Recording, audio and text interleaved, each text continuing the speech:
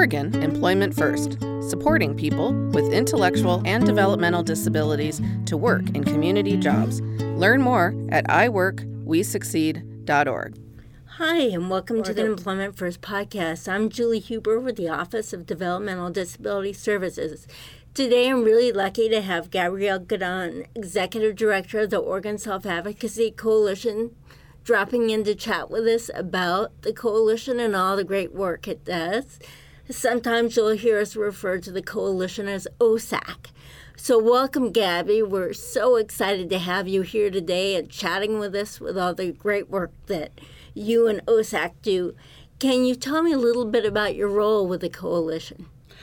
I run the Oregon Self-Advocacy Coalition. I do everything from helping people do presentations, doing advocacy. We also do policy work. We have 4 committees that self-advocates can join, from healthcare to employment to legislative, and a really new exciting one, which is housing. Wow. Can you tell me a little bit about your employment committee and the work you do there? At the Employment Committee, we do a lot of different projects. We just got finished up with an employment provider guide, which we're really excited about. It's been a couple of years.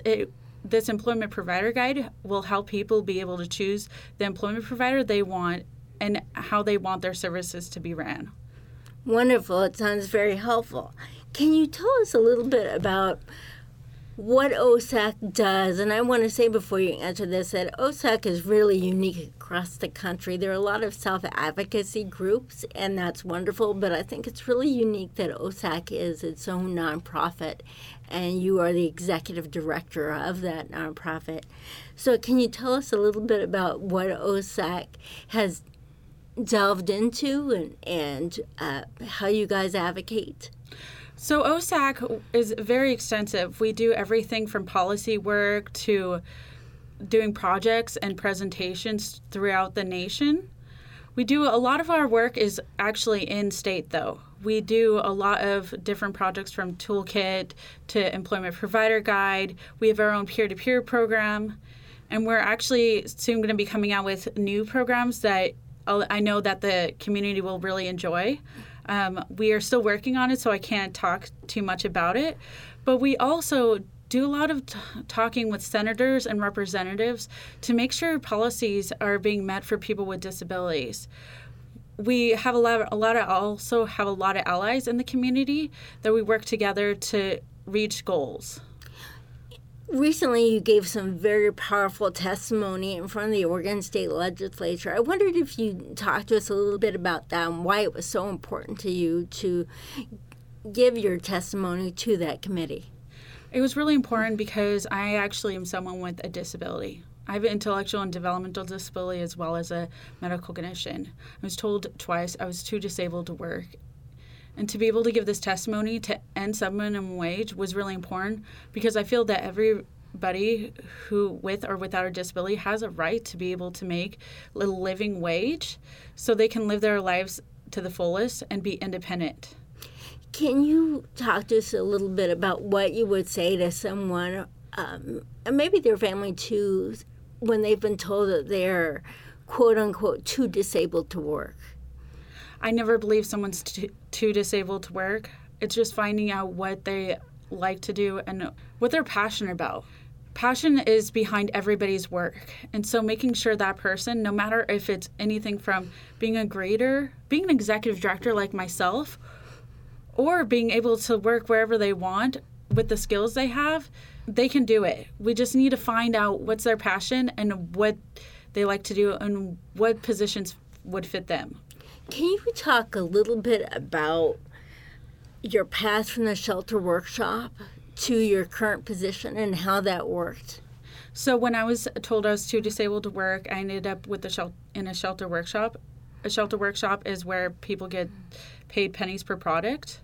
From there, I was able to go back to Voc Rehab for a third time and finally found a Voc Rehab person that would actually listen to me, and she was able to give me a job in the community.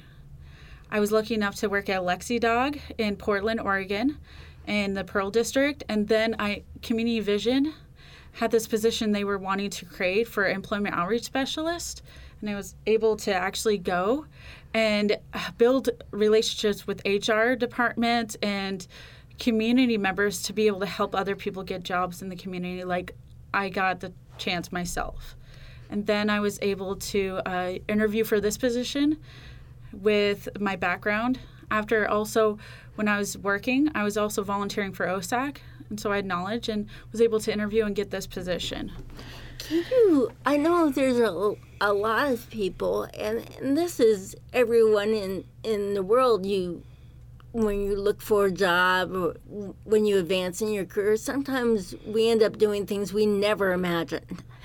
And can you talk a little bit about stepping into your role and the learning process, how that's come along? Because you do so many things, including testifying in front of the legislature, which so many people have never done, and really advancing policy and OSAC's message. So how have you grown into that? I actually, surprisingly, I got support from my members of OSAC. The people I actually work for are the ones that really gave me the strength and cheered me on the whole time. I also had our funder, the Oregon Council on Developmental Disability, who have been my biggest allies. They have supported me. They have gave me training and advice on different aspects of my job and supported me through the journey. I also have my allies like Julie and other people that have also cheered me on as well. Are you a special education teacher or transition specialist in Oregon? Want to stay up on the latest news, policies, and trends impacting employment services for people with developmental disabilities? Tune in to the Oregon Employment First podcast on the first and third Tuesday of each month. Experts from the Youth Transition Program, Pre-Employment Transition Services, and the Oregon Department of Education are featured in this podcast, along with educators and students. Tune in.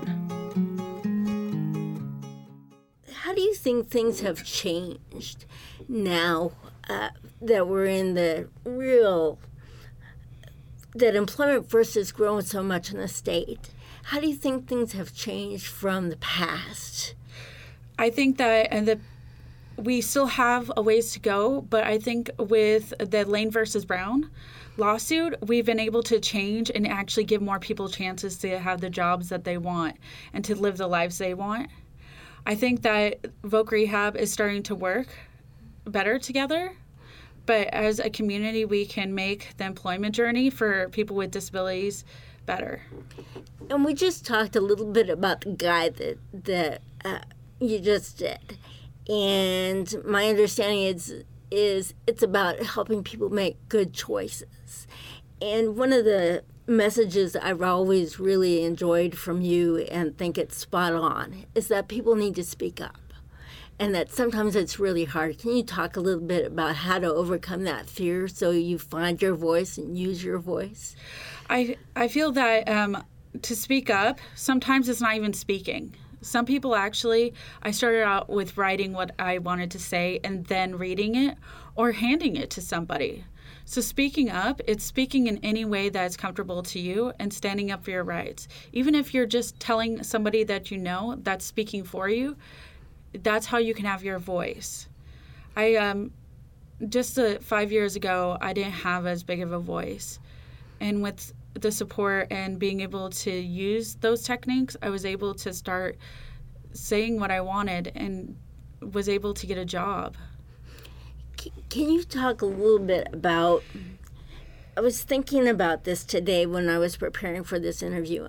You're a manager, you're an executive director of an organization. And with that requires management skills and diplomacy. And having seen you in many venues, talking to many people from directors to legislators to advocates to policymakers, I've noticed that you're a great diplomat. Can you talk a little bit about how you communicate your message and how you work that diplomacy in there? It took me a while to actually gain that skill. It was really just experimenting with how I said things and really talking to other people that have done it, getting feedback on what they saw. I also you have to take the emotion out of the communication sometimes with people because you want to give them the information, but you don't want to have kind of bog down the conversation with the emotion. So being able to give them the knowledge that you have without it, kind of diving into the personal aspect of it. I do a lot of times speak up and tell my member stories when they don't feel comfortable doing them. So being able to say, this is what's going on, and this is how we can change the community to better the lives of people. Can you talk about the value of being independent? I think so many times people think of job coaching, and I'm an old job coach, so I'll say that right now. Sometimes when we job coach, we think we need to be very very present. People need to know that we're there. Employers need to know that we're there. But we all have different kinds of supports, but usually they're not visible. They're in the background because that promotes independence. Can you talk a little bit about your journey and independence and how you like to be supported? So my journey has been rocky. I've been lucky to have a job coach through Dirks. Her name's Sarah, and she has been able to help me through the process. And she does everything from assisting me with work stress, saying this is some techniques to handle this. She helps me learn new programs and is able to stay in the background.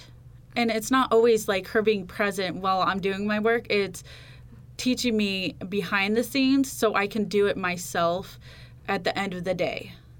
And so the importance of independence and not having someone always there is giving the chance to stand up for yourself and doing it yourself, but having the training helps you be able to do it. What would you say to people in field, service coordinators or providers who are working with people, especially people who may be really reluctant to look at employment, who've had bad experiences in the past? How do you think we can best support people to at least consider employment? I would really encourage them to talk to them about joining an advocacy group, even if it's not the Oregon Self-Advocacy Coalition, because when you join an advocacy group and you talk about different situations with other people, you're able to problem solve and say, I've done this, you can do it too, and I'm here to stand by your side. We also hold a peer-to-peer mentoring program, and it's still active in Central Oregon. They've taken it on for themselves, but really encouraging them to do the peer mentor aspect too. And also giving all the knowledge possible to the people so they can choose what they want to do. And seeing stories and talking to people who have been successful at jobs. That's great. I'm really glad you went there because that's really what I wanted us to end with and talk about how to get involved with OSAC. So you can go on our Facebook page and contact us at any time. We have our contact information on there. You can also message us. You can call us if you need assistance. You can have someone call us and we will talk to you and talk through the process over the phone. We also have email, and we also have a web page itself. So there's many ways to get involved with us. A lot of brokerages, we've also passed out brochures. So look for some brochures in your local areas. And if you know of a place that doesn't have the brochures, let us know, and we'll make sure to get them out there as soon as possible. Am I remembering correctly, Gabby, is your website www.askosac.org? Yes. Is that right? And you talked about a lot of committees that you're doing. I think yes. You said you have a committee on housing, employment. What else? Housing, employment, healthcare, and we also have a legislative committee where we talk and make goals for OSAC to go to the legislators, which are senators and representatives, and be able to advocate your story, and we can support you to do that as well. And what I'm hearing you say is all you need to do is pick up the phone or send an email, get on a Facebook page, and you can get involved with OSAC. Yes. Are there any closing thoughts you'd like to leave us with about OSAC, about employment?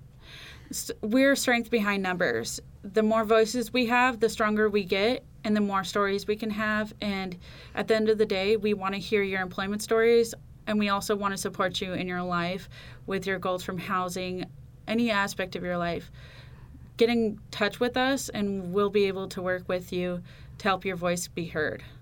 Well, I want to thank you today so much, Gabby, for joining us. I think you've given a lot of great information about the coalition, and even though you weren't able to share with us on your future projects, it sounds like they're pretty exciting, and we look for a lot of great things to come from OSAC. Again, thank you so much for your time today and being with us. Thank you.